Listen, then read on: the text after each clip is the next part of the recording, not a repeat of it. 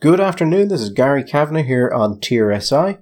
It is another beautiful day. It is the 9th of the 12th. I'm actually recording this so early in the day, I don't know what the weather is like, but my view on this is any day that you're alive to complain about is a good day. Michael, how have you been? I'm fine, Gary, thank you. Still alive. You just keep ticking. I do. The little engine that could. Not so little.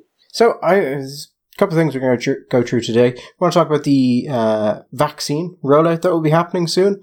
More so about the way it's going to be done. Will it be public? Will it be private? Different countries are going different ways, but Micheál Martin has commented on it a little bit. There's also a proposed constitutional change so that they can change the working conditions of TDs and senators. And Chuck Yeager, the man who broke the sound barrier, the first man, I believe, to break the sound barrier, who's an American fighter pilot, has died.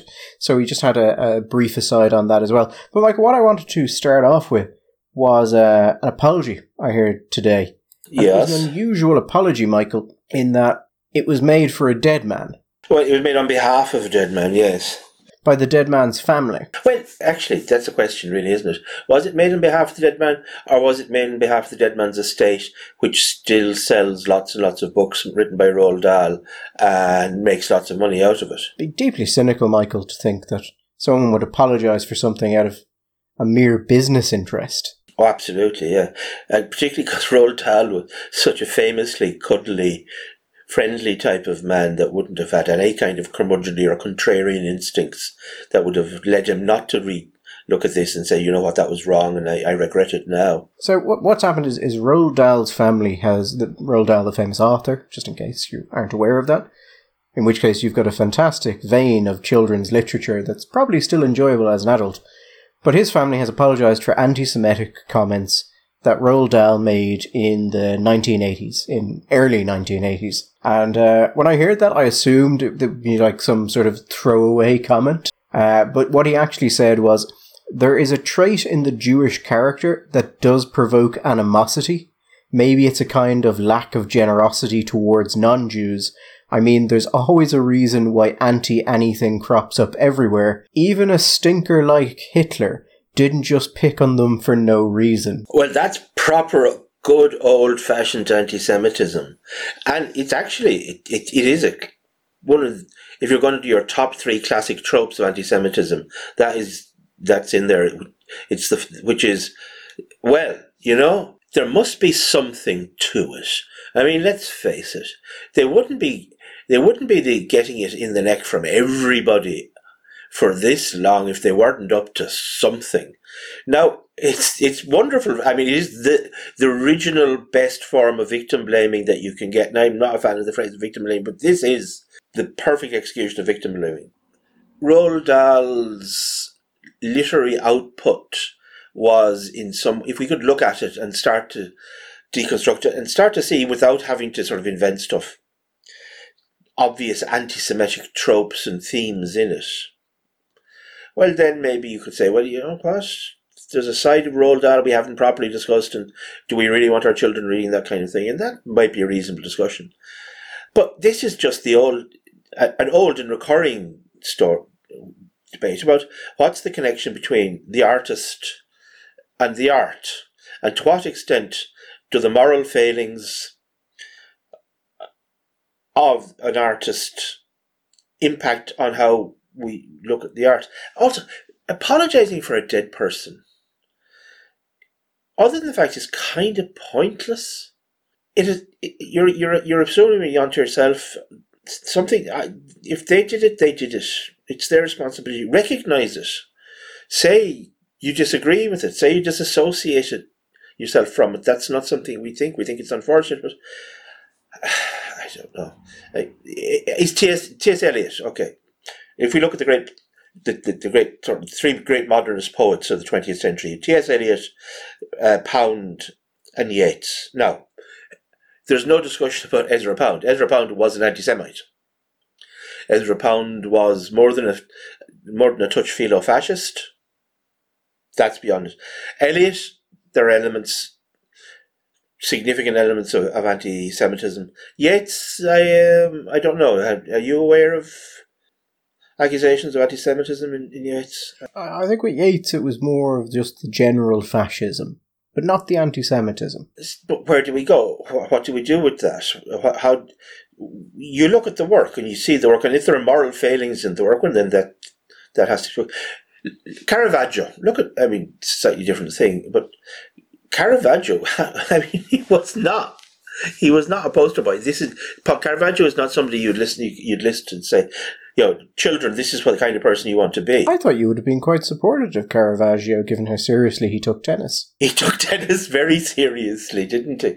And there, for example, I mean, the reason that he has to leave Rome and ends up, wasn't it going, he going to Malta, where he ultimately dies, is because he's fleeing from a murder charge in Rome, where he murdered someone. Now, in one account, at least, it says it was in a duel associated with a tennis game where he pierced his opponent's testicle with a rapier.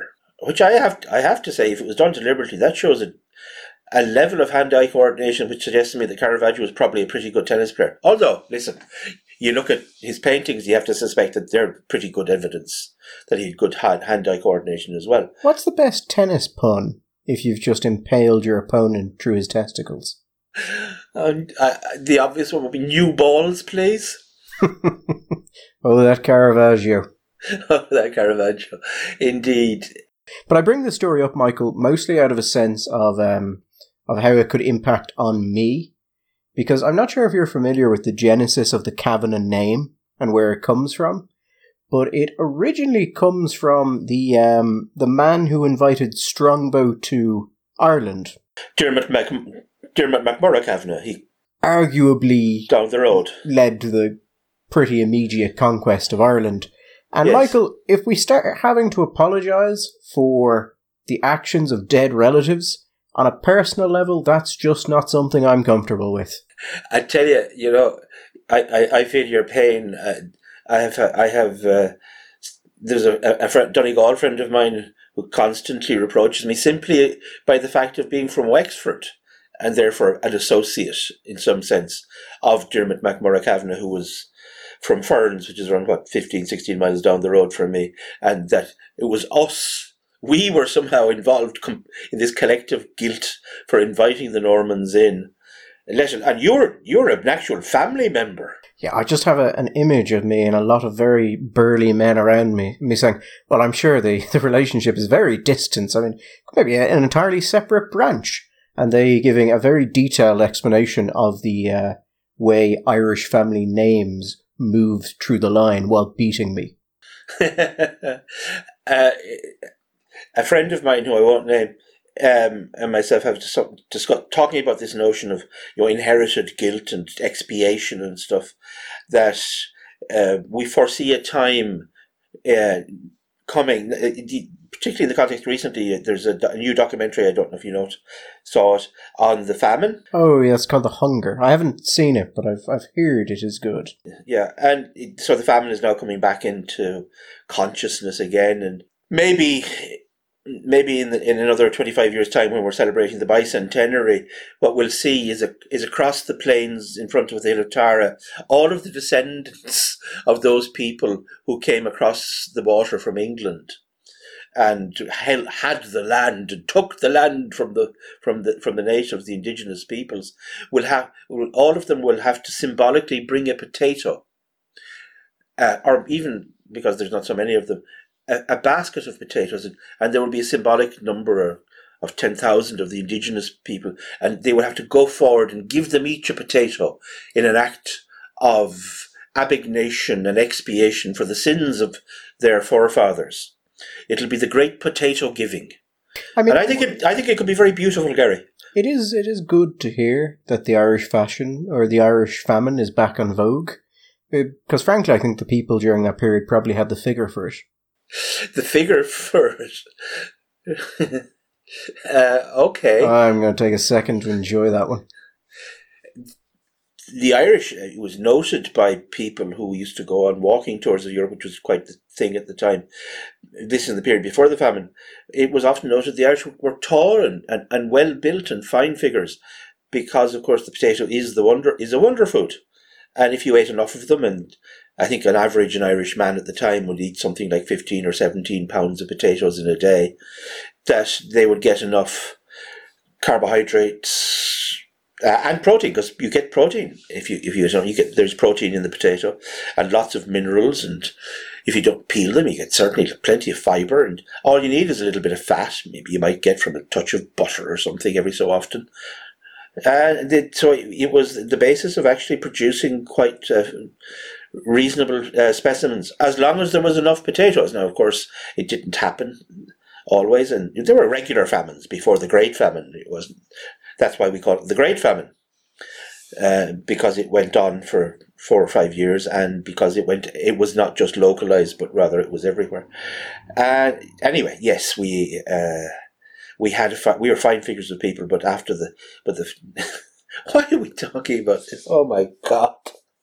Why do you do this? I do say, if you want to read the best account of the famine at the time, I recommend Thomas Carlyle's book, which he wrote as he went across Ireland. Thomas Carlyle, really? Yeah, one of the most famously clubbable men of his time, liked by everybody that met him, was Thomas Carlyle. What was the old joke that it was God's greatest gift to the planet was that Thomas and his wife had married each other so that only 2 people may be miserable instead of 4? Instead of 4. I think it was a sign of God, sort of God's intelligence and munificence, that Mr. and Mrs. Carlyle should find each other so that 2 people should be miserable instead of 4. Yeah, he was, I think, loathed by everybody that met him. I actually quite admire his take on the famine, because Carlyle shits on the Irish constantly, and then the famine starts, and he's got a whole new thing to shit on him, and people start going, Thomas, you can't say these, like, it's so bad over there, you don't understand. And he goes, all right then, I'll go to Ireland. And he goes with Charles Duffy, the Irish nationalist, and he tours the country. And then it gets to the end, and people are like, so Thomas, what do you think? Now, you've seen this horrible suffering and degradation. And to quote in a manner which I think keeps all of the tact and meaning of Carlyle's longer response, Carlyle basically went, fuck those paddies. Well, that was a sentiment which was not uncommon at the time. A number of people pointed out that, this was a good way, a bit of population control. There are far too many of them anyway. We were not much more than savages. One of the really brutal ones was Charles Kingsley, the Reverend Charles Kingsley, who was very famous for writing the children's story, The Water Babies. He talked about how upsetting it was because to look at these white chimpanzees, because the fact that it was a common trope in 19th century sort of anti-Irish cartoonery and literature to portray us as being ape-like or simian creatures. Certainly a step below the highly evolved Englishman, but that it was to see us as we were white chimpanzees. So you get the double one in there. It's a nicely anti-African racist comment in at the same time as beating and saying, if they were black, it wouldn't be so upsetting, but they're white chimpanzees. Really awful to look at. If anybody actually wants to read a history of it, I would still say, and I've read a fair few of them, Cecil Woodham Smith's work, The Great Hunger, is a wonderful piece of narrative history, and still stands the test of time if you want to get a real sense of it. It's beautifully written. She has the novelist's style to drive the story, to grip the reader, but she certainly doesn't. She's not an embroiderer. She did a lot of great research, and it gives you a good sense. It's as good as I mean, maybe an academic historian would tell you something else, but I think for a basic one book, Go on the Famine, Woodham Smith's book is still as good as what you're going to get. And you know what, Gary? We're speaking frivolously and flippantly here, but the other thing about I would recommend anybody reading about Famine, because the horror of the thing and the horror of the number of the people that were like Carlyle at the time is incredible. Now, having said that, there were lots of very decent English people who were horribly upset by the whole thing. I think we talked not not long after we started doing this podcast about for example, the fact that there is no monument in Dublin or anywhere to the Rothschild family, which I still think is a missed opportunity. The Rothschilds were responsible both personally, but also they led a fund amongst English Jews for the relief of the Irish famine, which raised at the time, really vast amount of money. And I don't think it's recorded or anywhere. And if we're talking about families apologizing for their parents or their forebears did, this would be an opportunity to thank the Rothschild family for what Lord Rothschild did back in the 1840s. On racism, I'm not actually sure Carlyle was racist against Irish people. He may have just hated them more generally. I think Carlyle was racist against people who weren't in Carlisle. Did you ever read Carlyle's essay, Occasional Discourse on the Negro Question? Do you know what, Gary? That one, I missed that. Are you familiar with it? No. Okay, so the important thing on it, Michael, is two things about it. One, it's pro-slavery, and two, it comes out in 1849. Now, 1849 is, give or take, 50 years after the abolition of slavery in the British Empire. So Carlyle waits 50 years and then goes, do you know what? Slavery. Did we give it a fair shot? I think we should bring it back. I'm not being picky here. Is that 50 years after the abolition of is that after the abolition of the trade or slavery? So that would be the trade in British colonies. So that goes around 1800, maybe 1805, that kind of region. But the actual ownership, that was... was it the 1830s, was it? 1830s. Yeah, probably the 18... Like, at least 10, 15 years before Carlyle goes, what we really need now is a public discourse on bringing back slavery. The thing is, there are lots of things about that are wrong, but I thought Carlyle would have been sort of in the Adam Smith camp economically. Maybe I'm totally off the mark on that. And Smith wasn't a fan of slavery. I mean, if nothing else, other than morally speaking, but he said economically, it said he didn't think that it was an economic system that could stand up to the commerce of the free man trading for himself.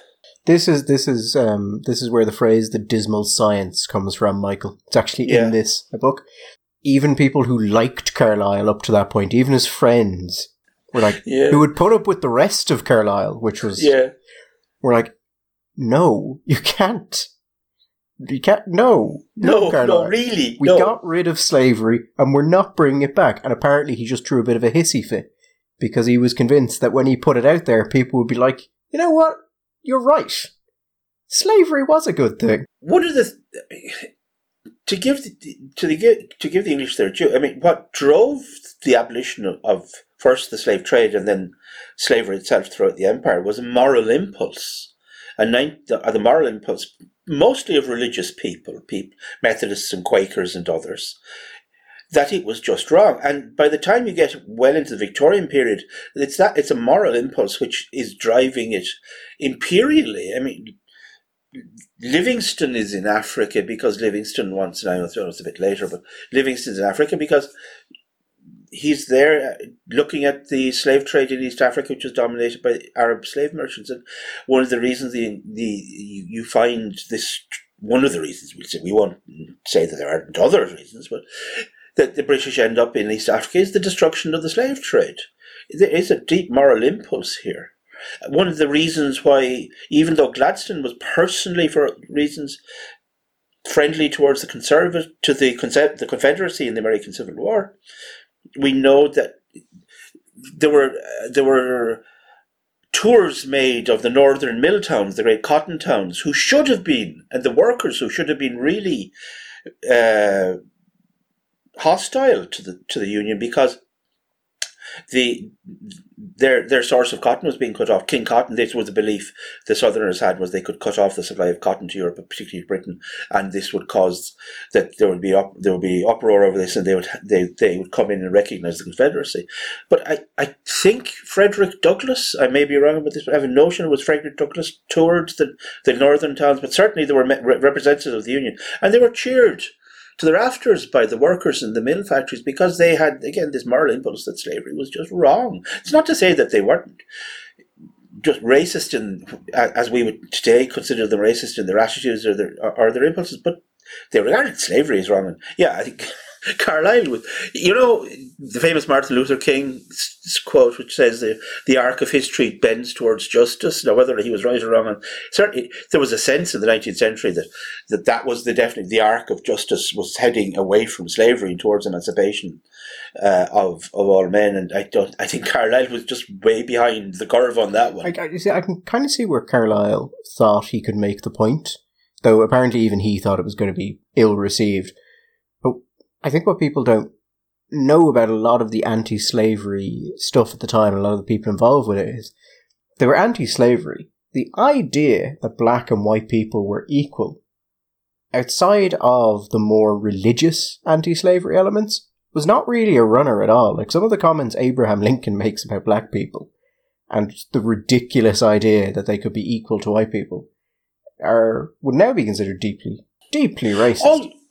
Absolutely. But I would say again, if you look at the language all through the 19th century, particularly a lot of the language around the discussion of the famine, you see racist tropes tend to be standard.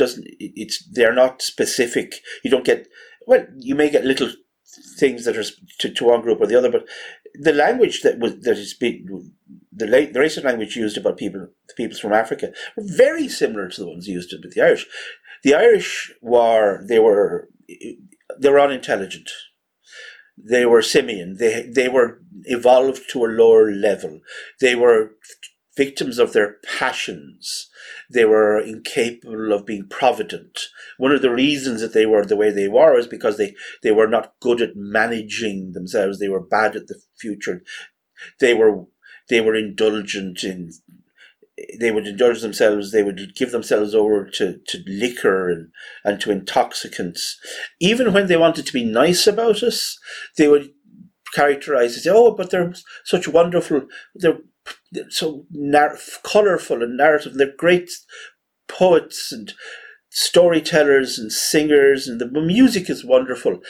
But there's that sense, even when they're being nice, that yes, but we're fundamentally these temperamental children that need the strong guiding hand of the stable father figure to direct us, because otherwise we just go off the rails. So a lot of the same racist tropes that you see about Africans, we see about the Irish. Then you got the other kind of tropes. Jews get everything. Jews, I mean, we're talking about the anti-Semitism, which we started with. The thing about the incoherence of anti-Semitism, on one hand, you see this idea that Jews are this low culture which is bringing down the high Aryan culture, and yet at the other time they're either too stupid or else they're too clever. They're too dull or they're too brilliant. Anti-Semites can never quite make their mind up about what kind of anti-Semitism they're going to buy in. Either they're ruling the world, or else they're going to bring the world down because they can't aspire to the high spiritual intellectual heights of the pure Aryan soul. I mean, Carlyle also didn't like the Jews, but then Carlyle didn't like anyone. Save Mrs. Carlyle, and even then, not so much. It's like when Carlyle, you read through his work and you can say something, you're just like, a normal person, you'd be like, that's racist. But then you're like, it's Carlyle. I don't think I've ever heard him say a positive thing about anyone not from Britain. Gary, can I ask you a question, which, if we have any listeners left, how did we get to Carlyle from the man who wrote James and the Giant Peach? The Jews. Okay, and anti-Semitism. On something slightly more positive, Michael. Vaccine rollouts. Hooray for the vaccines! Isn't it gas? I'm not one of these. How many people, and perfectly reasonably, were saying that it would be at least 18 months to 2 years before the first one, and then the effectiveness would be whatever. And there was no way anybody could know that we were going to have two vaccines which are going to go through their trials. And we assume we're now talking about two and possibly three. The results of the Oxford vaccine have been published in The Lancet. and they're looking good. Gary, do you notice that even now there's a certain reticence in certain commentators? Well, okay, yes, fine. There is a vaccine, and I suppose, it has come quicker and all that. But you know what? It's not going to change anything. It's fun. Yeah, vaccine's not going to be the solution people think it is. Vaccine's not really going. We're still going to have to live with it. You're thinking, really? Really? Why can't we just at least indulge ourselves for a moment to say, you know what? Science has done this wonderful thing. Scientists have done this fantastic thing. They produce these vaccines in record time. They look like they're going to be super effective. And it means that there is actually light at the end of the tunnel. Can we just appreciate the light for a moment? So, on the people saying it would likely be, it could be any amount of time and we wouldn't know the effectiveness and it was unsure if we would get a vaccine. I am not aware of the numbers, but it was a popular position. But I only mention it because I was in that camp. And it would appear that I was wrong, but I would make the point that at the time, given the information available to us, it was the most likely outcome. I don't dispute that. My point is that can we not enjoy being wrong? Shall we be happy at being wrong? No, it is a good thing. I only mention it just to say that I was wrong on that, and just I think it's important, Michael, to say when you're wrong, particularly when there are recorded instances of you being wrong, and if you don't admit it, unscrupulous people might tell people that you were wrong, and then you look like a fool. I absolutely agree. I think you're absolutely right, and when it happens, I will do it. Little bit of comedy there. Micheál Martin was in the Dáil today, and he was asked about the vaccine rollout. How is it going to be rolled out? Now, he said to the Dáil, this was in relation to a question from Alan Kelly. Alan Kelly had asked him to confirm if the vaccine rollout would be... Are you just... All I can hear is you giggling in the background. Ali Kelly. He sounds like a mattress salesman. Ali, no, I'm sure he's a striker for Dundalk United. Sorry. No, go on. Fine, laugh at my mistakes. Okay, no, fine, go on. So Alan Kelly had asked if the rollout was going to be public and overseen by the state.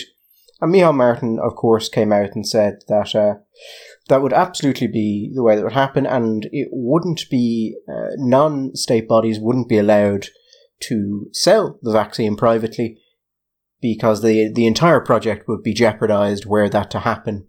Why? Or how? It's not really clear. He says that they want to make sure they have records of the administration of the vaccine so they can monitor its effectiveness, but that in no way conflicts with a private company selling it. So anyway, the idea here is that there will be no two-tier system here. There will only be public health, and everyone will get equal access to it, and that's all lovely and that's all great, and it's the fair thing to do. Unless, Michael, other countries in the world don't take that stance and say that you can pay for the vaccine, in which case anyone of sufficient wealth who is willing to travel would simply be able to go somewhere else and get the vaccine, thereby skipping months upon months of queues. Now, I know India has said in certain provinces it will be sold. Australia hasn't confirmed it, but from the way they're talking about it, you're hearing people say things like, well, of course it will be for sale. We have a free market economy. It will, of course, be publicly provided, but there'd be nothing to stop people from selling it once it is allowed into the territory. It's hard to imagine that it won't be for sale in the United States somewhere. It is rather hard to imagine it won't be. So anyone who has sufficient money can still access the virus or the vaccine ahead of anyone else. So there's still a two-tier system. Yes, but Gary, there's an important distinction. In the order of the two-tier system, you'd have two tiers, where you'd have one tier which was quite large of the people who could buy it. If you move it like this, it's only the people who are really quite wealthy who could do it. So that, which is much fairer. I mean, the other thing is, in neither system does it impact on the majority of people if it's privately available. As long as it's still publicly available, you have your laid out release schedule and you'll get it whenever. Yeah. But people will be able to go ahead of you in either situation.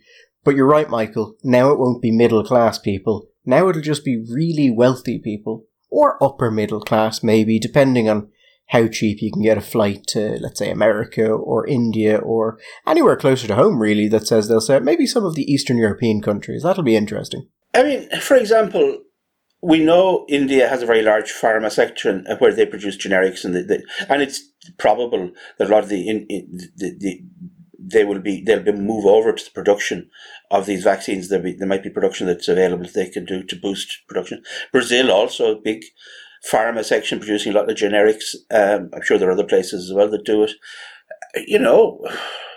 A holiday in Brazil, if you're up to it, why not double up?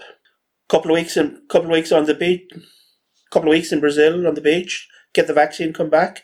Why not? I don't. Okay, fairness.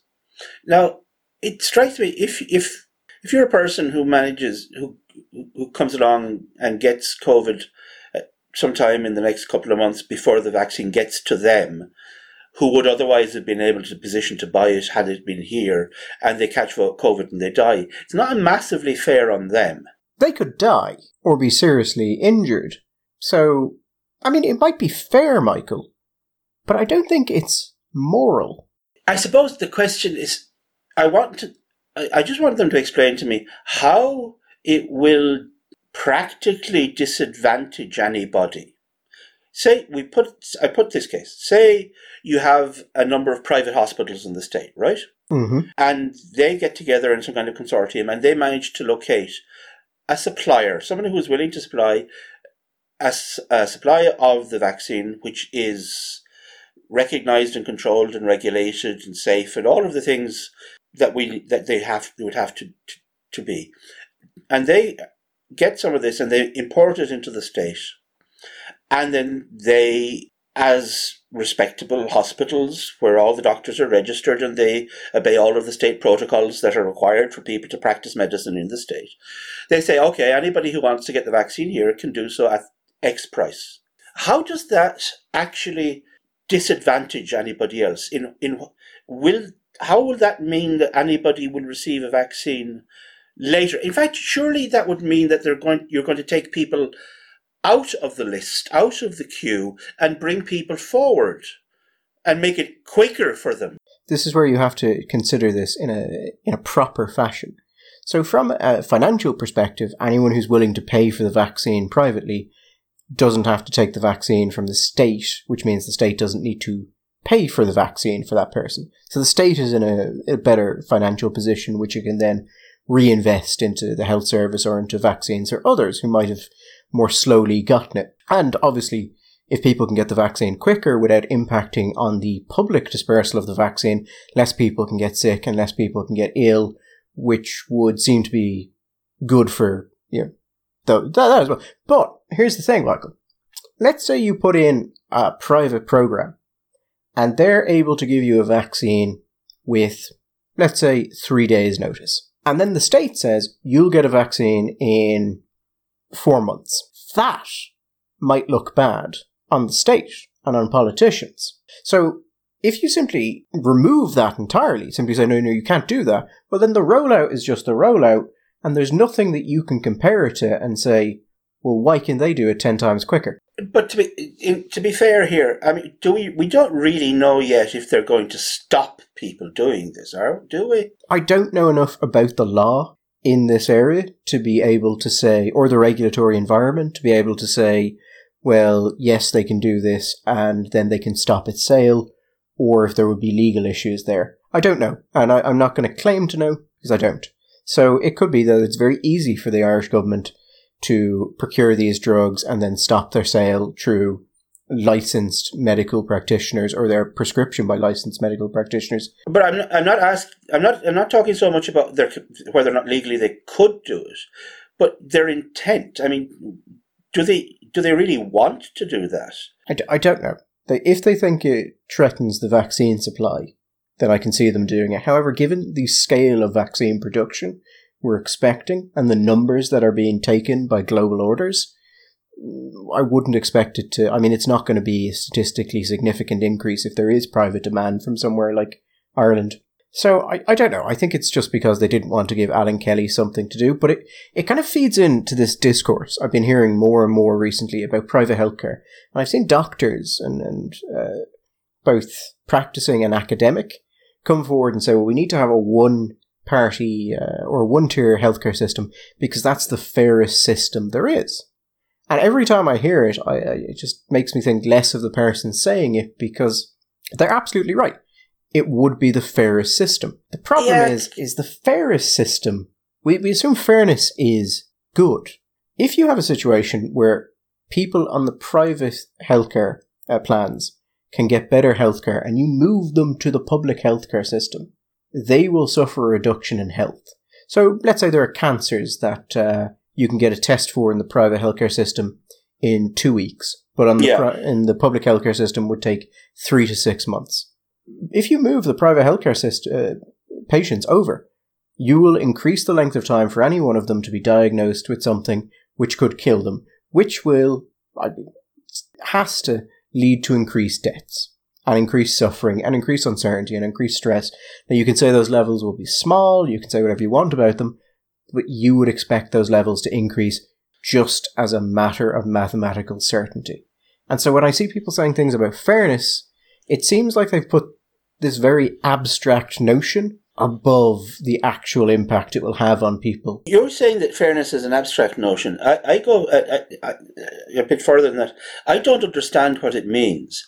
To me, I understand what fairness means in the context of a game of football or something, in the sense that there are rules. And if you break the rules, you succeed in breaking the rules of the game, you can say that's not fair. If you succeed in doing it and you escape sanction, you get away with it because the referee didn't see it, well, that wasn't fair. But in a discussion like this, I genuinely don't know what fairness. It's not fair. It's not fair that he earns this and I only earn that, which is part of the similar kinds of discussion.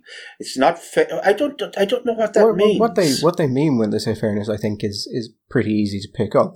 They mean that no one should receive better treatment than anyone else, which is a bit of a problem. But I'm sorry, Gary, that's not fair. If surely, this was one of the criticisms, not to be flippant about it, but this one was one of the criticisms of the way that Soviet economies worked in Eastern Europe and in Russia, where you did job A and you did job B, you got the same remuneration, even if job A meant that you had to go to work in a factory 5 days a week, and job B was, for example, there were people who were employed as salters, and their job was to salt the pavement in front of the number of houses in the winter.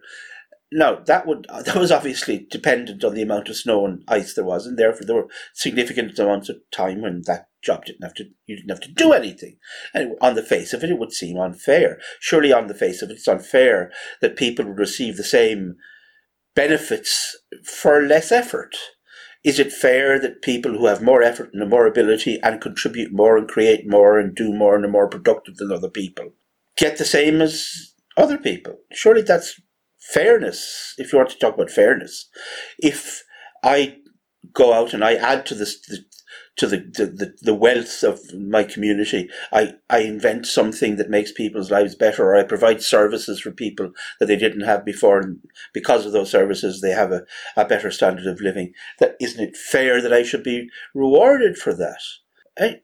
How far do you want to pull this? There are hospitals now which have been set up in India, they're charitable institutions where surgeons practice. They're done this the basis that each surgeon does one thing, and we know that one of the principles of success in surgery is you get a surgeon who does the same thing over and over and over again. So some people that only do knees, some people that only do appendectomy, some people that only repair Achilles tendons. That's what they do, and they become very good at it. And they get people come in from the West, people who have money, and they come from the West, and they use these services because the quality of care is high, but also they can do them. They can be dealt with very quickly for conditions that are maybe not life-threatening, but have a significant impact on the quality of their lives. Maybe like a hip replacement or something like that. They can come in, they can get it done quickly. They get it, in comparison to other countries, maybe like the United States, they can get it done cheaply. And they use the money that they generate from this to give free healthcare or subsidized healthcare to poor people in India, which seems like a reasonable deal. But that's in the way that we're talking about fairness. That's unfair now. That's unfair. It's unfair that people can use their money to go abroad to do that. I would have thought it's fair to give people every chance possible to avoid, to either deal with illness or to avoid illness that could harm them or their family or their friends. And I do wonder, Michael, if, let's say, some of the doctors calling for this, if this situation was to materialise and someone in their family were to be sent for a test that they knew would have been 2 or 3 times quicker in the private sector, which they had successfully abolished, and something was found to be terribly wrong and that person died of it, whether they would find it terribly comforting if someone told them, well, yes, but this was the fairest option available. Yeah. I somehow think they'd be more likely to start swinging. I think that it would be a perfectly normal thing if you were a doctor in a situation like that and you were aware, because you were a doctor, that there was a guy in one of the clinics in Dublin or wherever that could do that next week, that you pick up the phone and you'd say, listen, frankly, if you knew that the outcomes in the Mayo Clinic for this, or the oncology department in Johns Hopkins were the world beaters, and you could get them in there if you could pay it. Surely that's what you would do as a human being, and people would not regard that as being a bad thing. You're just taking care of your family. That's the thing, though. There, in the same way that in the vaccine we can't have a single tier system because it will be available somewhere. All you can do is lessen the extent of that second tier. In the same way with public healthcare, you can have a single universal healthcare system in Ireland. You can remove all private healthcare. You could legally do it. But at the same time, you'd still have a 2-tier system in that people with sufficient wealth can go abroad for treatments that they simply cannot get here, or would not be covered, or would simply take too long. So you still have that 2-tier system. All you do is you lessen the amount of people who have access to it, which again would seem to be a net increase in human suffering. So I said, every time I hear a doctor talking about it and why we need to do this in the interest of fairness, it does just strike me that they are now valuing that concept far more than the individual lives it will impact. And that, historically, has not been a good thing. It's kind of led to some rather dark places. It has. As regards the subject we're talking about, the vaccines, we'll see what they end up actually doing. We'll give them that. However, if they do go down the line that it's only going to be provided within the state system, unless they can produce reasons why to do others, to allow people to provide access to this privately, that would demonstrate that this would negatively impact on other people, that this would have a negative impact on access of other people who don't have money, then I'm not saying that would be an apodictic argument, but even at least it would be a reason. And up to now, I can't see how doing this will do anything except help people within the public system. It'll take people out of it. It'll take pressure off it. It'll move people up the list. It'll speed up the rate at which numbers of people within the country are vaccinated, which we're told that as the greater the number of people who develop immunity, the more that will affect the capacity of the virus to be transmitted and will lower the R rate. And all of this sounds to me like good news. Right, I mean, you're right, Michael. If people are selling this privately, they won't be able to access it from the private stockpiles that the government will have brought in, which means they'll have to pay for its import anyway, which means effectively there are more vaccines in the country than there would have been if it was just the state. Those people don't need to make use of the state's resources. It would be faster, it would be more cost effective. But Michael, it isn't fair.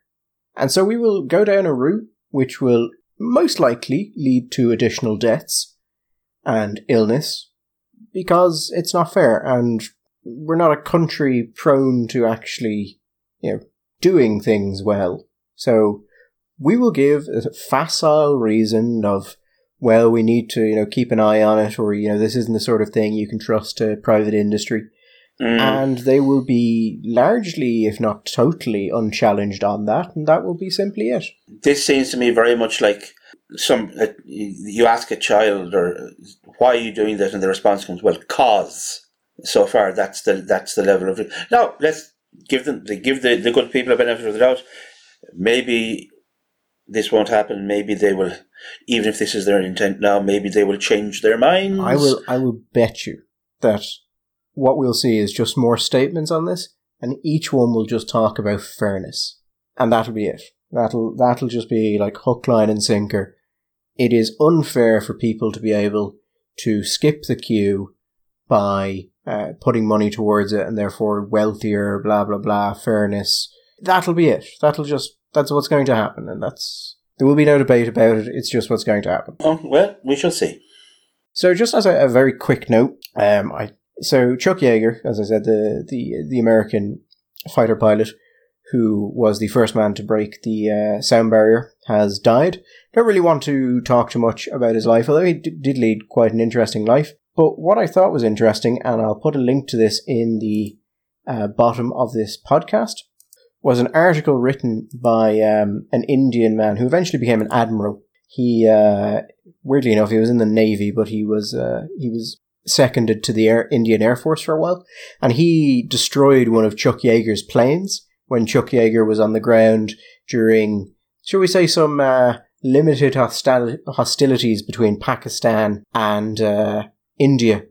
And this chap blew up one of Yeager's planes, something which Yeager took very, very poorly. But years later, this guy wrote a short piece on it and what had happened afterwards and what he had heard Yeager's reaction had been. So I just thought it was an interesting little insight into Yeager and also the people who dealt with Yeager. So I've included it below. It's just a short little piece, but I thought it was interesting and I haven't seen it come up anywhere. I just remembered reading it a while ago, so I thought it might be of interest to some of you anyway. Very good.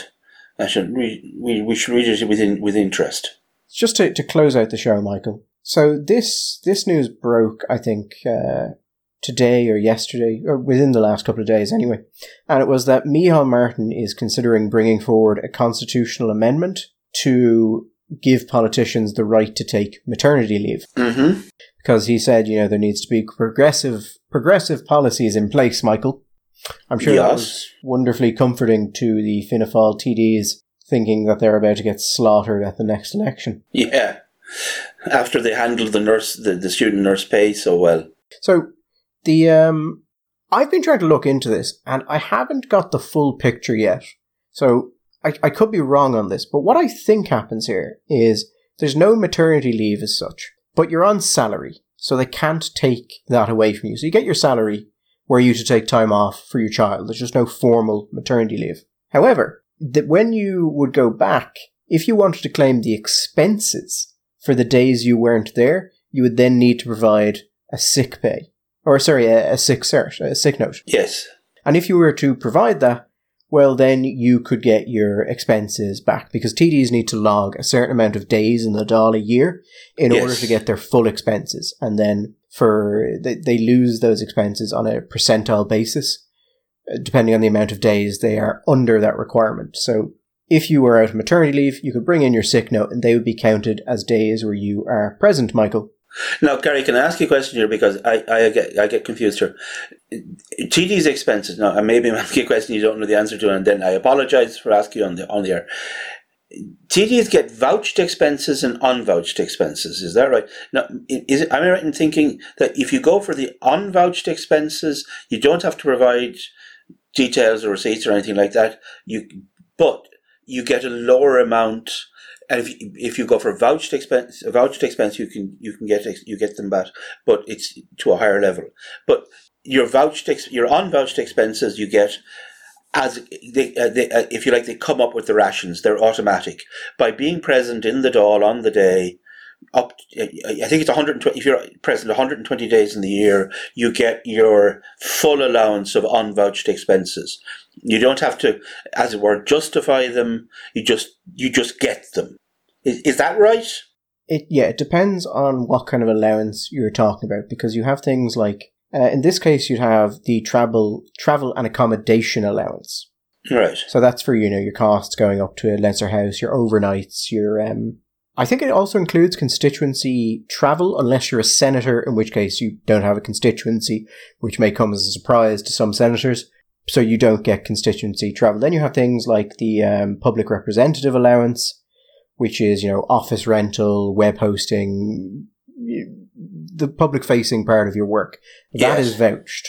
And there actually are the PSA, the Parliamentary Standard Allowance, that's published online on the Dáil. I'm not sure if all of the allowances are. I don't think they all are. So what I think is happening here is that this relates to travel and accommodation allowance. So if you're on maternity leave, you're not counted as in, so you're not getting your travel and accommodation allowance.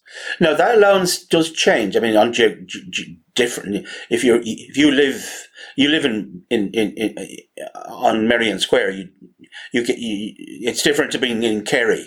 The lowest distance you can get. So if you're under 25 kilometres away from the Dáil, you can. If you're a TD, I think it's 9,000, and then if you're a senator, it's less. But if you are, I think the highest band is 350 or 306. It's 360 kilometres. Now, if you are on that band, Michael, you are making, I think it's about 35,000 if you're a TD. Right. So it is not a small amount of money. But you do have to check in, I think, 150 days during the year. Sorry, I think it's 120 days, but it's calculated on the expected cost for 150 days. Now, we're kind of going into the reads on that. That's not really... Oh, God, this is starting to hurt. This is the sort of thing I find interesting and no one else does, or at least not enough people to sustain a podcast. So what I think is happening here is there's a complaint that if you're out on maternity leave, you can't get travel and accommodation allowance. Now, I would have the view on that if you are out sick, or if you're out on maternity leave, if you are not in the Dáil, Michael, you shouldn't get the travel and accommodation allowance at all. No, I take your point. I think, on the other hand, I think one of the points that somebody was making was that if to get the allowance, then you have to produce a cert from your doctor saying that you were ill and you couldn't attend. Now, the thing is, I don't know if that is what people have done historically if they were pregnant in the Dáil. I don't think there have been very many instances because of the lack of women historically in the Dáil and because of the lack of women of a certain age in the Dáil, therefore not that many pregnancies. But one objection, which I think is a reasonable one and a correct one, that if you're pregnant, you're not sick. It's not an illness. And if it is wrong and it is offensive to say that you have to go and say you're sick if you're pregnant to get the thing. Now, whether or not sick or pregnant, you should get expenses for which are given to you on the basis that you're doing something which you are not in fact doing. That's another question. Yeah, I mean, I'm maybe a traditionalist on this, Michael, maybe a hardliner, but I think we shouldn't give people money for things they don't do when we've agreed to give them money if they do it. On this, I've been reading newspaper articles and they're saying, well, if you take time off to get a baby, you have to go in and provide a sick note. And my certificate, to who though? I mean, there might be a policy that's required, but I wouldn't have thought that would stand up legally, because if you're an independent TD, Michael, who are you giving the sick cert to? I don't know, clerk of the Dáil. I mean, whoever's in charge of, say, paying rations, I suppose, in the civil service. None of the people who I have seen say this have said how the system works. So it's entirely possible that it is a requirement of the clerk of the Dáil or whoever. But it just, the way I'm reading it, as I said, I put a couple of questions in, so when we get those back, I'll know exactly what's happening. So I could be slightly wrong on this. So it's possible. I just want to inform you of that before I say it. It looks like this is just to claim expenses. And expenses that I don't think you can legitimately claim, or shouldn't ethically claim, perhaps would be the more accurate way of saying it, because apparently there are quite a lot of people who can claim it. If you aren't there, what need do you have of travel of accommodation if you're not using travel and accommodation? I suspect part of this is that TDs and senators regard these expenses not so much as expenses, but rather this is part of the way that we have decided to pay a public representative. No, I think that's exactly it. These people don't see these as expenses that they are given to cover things, particularly considering that this is an unvouched expense. You just get it depending on how far you have to drive, or however you get into the Dáil. through, what is the phrase, Michael? Shortest applicable route? Yes. Which, if you ever want some good fun, there have been some wonderful examples of politicians finding that the shortest applicable route just takes them over, some of the distances. Just, brings you from maybe 24.5 kilometres to 26 kilometres, which is, what was it, Michael? You get 9,000 if you're within 25 kilometres. As soon as you go over 25 kilometres, you're up to 25,000. That's the substantial jump from going from Stillorgan to Dalkey. Yeah, so a couple of people, including people who have been ministers, have taken, shall we say, a slightly meandering direct route. Well, you know what, Gary? Sometimes there are roadworks that go on a very, very long time. Decades in some cases. Oh, yeah. Yeah. But I don't know, it just looks like they consider these expenses to be their salary, and therefore they have an absolute right to claim them. And well, yeah, because I think that's because, in a sense, that's the way, not just here, but that's the way here and in Britain and other places they have done it. We know that historically people don't like politicians giving themselves raises. Now, I will observe, Irish politicians, in comparison to other politicians, are quite well paid. They're not towards the bottom of the rankings. But one of the things they have, and they did this in Westminster also, is rather than give a raise, and people do this in business as well. They say, okay, we're not going to put our salaries up. Salaries are going to be frozen. However, we're going to increase your per diem. We're going to increase your lunch and vouchers. We're going to increase your overnight stay. You're going to get an IT allowance, and your IT allowance is not going to be vouched. So, if you have a computer already and you have a phone already, even though we're going to give you 5,000 quid or whatever, say, to buy it. So it's seen as a way of topping up the salary without actually having to go through the terrible nightmare of the newspapers reporting on TD salary increases for a week and a half. Now, listen, I take the point. Even if that's what they're doing, that's not what they've done. They say these things are officially, and that's what they will say if you ask them. This is expenses because we have to do this and it costs us money. And if you don't do it, why should you get it? If you were in a private company and you had a salary, but you also had an expense account, and you are on leave and you're getting your full salary for being on leave, but you didn't have to go anywhere, you didn't have to travel, you didn't have to go to hotels, you didn't have to entertain clients, I imagine in a private company you wouldn't get to use your expense account. Michael, if there was a private company and a female employee took time off for maternity leave and got paid their salary throughout and then submitted a substantial mileage claim, that wouldn't be accepted. That would probably be considered fraudulent and grounds for sacking. Well, yes. But I think just on the actual idea of maternity leave for women in the Dáil, I think is absolutely pointless. And it's not because I don't think women should get maternity leave. It's not because I have any views on maternity leave at all. It's for this very simple reason. There is not a female member of the Dáil who will take however long that maternity leave is if they wish to ever get elected again. They may not go to the Dáil, but they would have to continue doing constituency work because Irish voters are kind of like piranhas. They just keep biting out of you, and they just always want more. And if you let them, they will strip you down to the bone. I agree with that point, Gary, but I would say that I think that doesn't...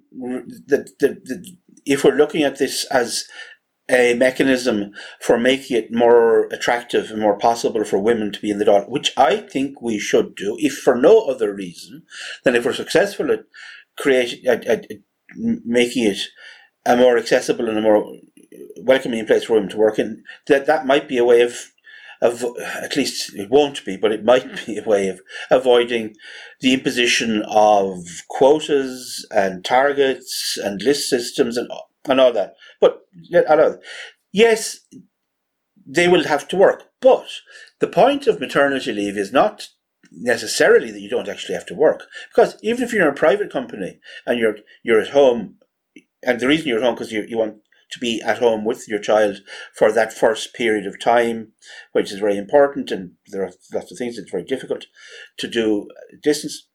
you may still actually do a certain amount of work from home. You may do a certain amount of distant work, and at least if you're in your constituency, you can still work that around. You can have clinics in your home or near your home. You can take phone calls. You can have meetings and still be with your child.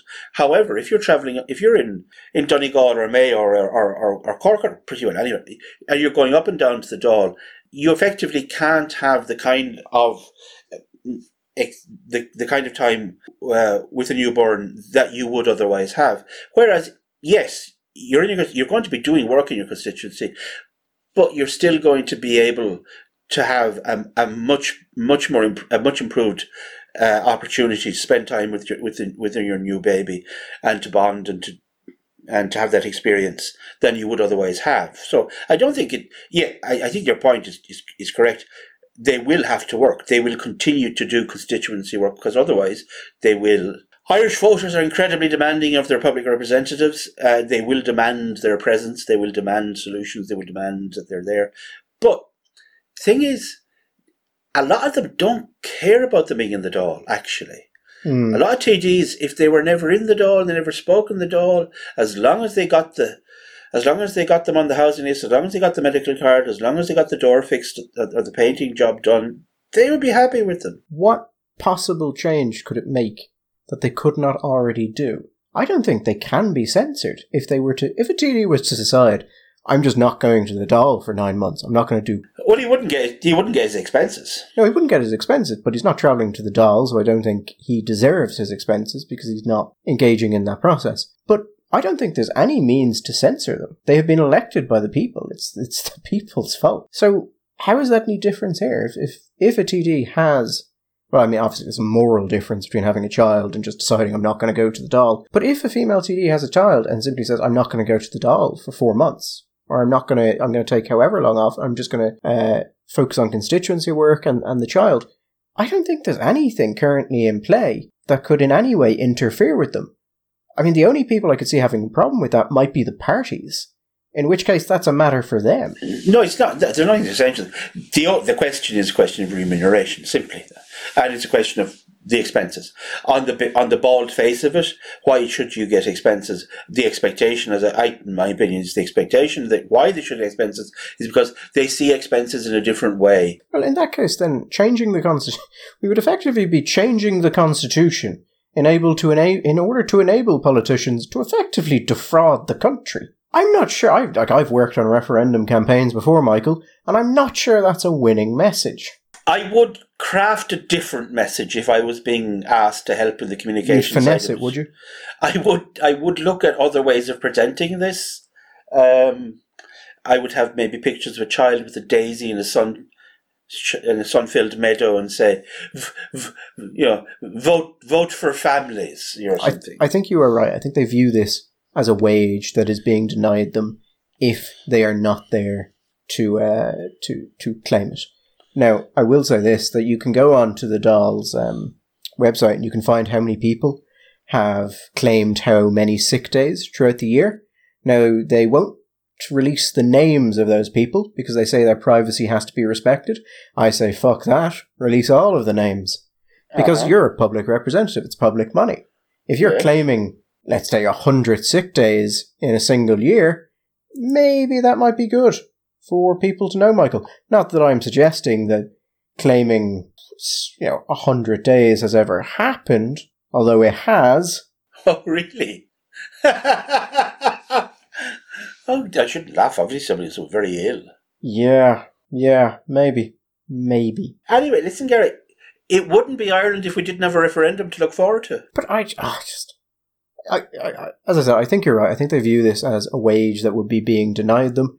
I just think they're effectively defrauding the country, and that they should not be given it. And we should, have punishments and things for people who would seek to claim expenses that they are unvouched expenses. You know what? We could go back to an old Soviet or an old Italian fascist solution to this problem. Don't know how popular this would be, but we'll run it up the flagpole, see who salutes. Perjury laws? No. Bonuses for babies.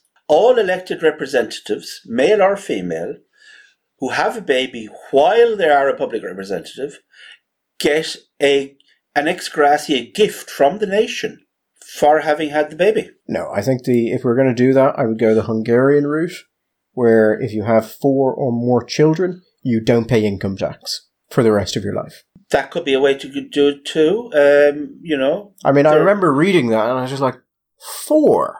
No income tax? It would also be an incentive to people to go into get into higher paying employment. Because, once you've had the 4 kids, obviously it's going to be expensive, but you want to get the best out of them, don't you? So you're going to try and get the highest paying jobs. Oh yeah, and it makes sense because we need an endless supply of children to feed the Ponzi scheme that is the pension system. Oh yes, I was hearing all about the pension system today. Not good news there. No, the pension system is, how would I put this delicately? Fucked. Yes, I think that's the technical term. I think that actually, from talking to the people I know in the field, that has now become the technical term. They no longer talk about how bad it is in exact terms. It's just become a generalised, well, it's fucked. Although, I did have a chat, I remember having a conversation last year with an economist about this, and he did have this to say. He said, "Oh yeah, we're fucked," but there is good news. What's that? He said there are other places, lots of them, far more fucked than we are. Oh, absolutely. I mean, we have a very young population. Yeah. But never, dear listener, never imagine you're getting any sort of public pension. I mean, you might. Don't expect to survive on it. I'm keeping my collection of first edition Christmas stamps. I'm relying on that to keep me in my old age. I mean, euthanasia is going to become a very popular option as well. I'm sorry, every time you say that, I just think you're saying youth in Asia.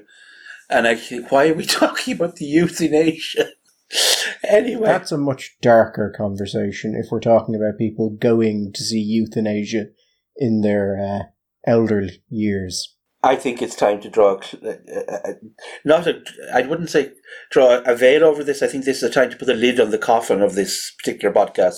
Actually, I haven't heard anyone talk about euthanasia. I think Gary Glitter killed that trend. We won't be back on Friday, but Gary, I think because we're going to have an interview that I did recently with Dermot Dorgan, which is very interesting, but we will be back hopefully on Sunday to wrap up the week with our usual light-hearted Sunday miscellany as we troll through the news of the week. But until then, and if you haven't managed to get yourself one of those black market UK vaccines, stay safe, mind yourselves, and we'll chat again on Sunday. All the best.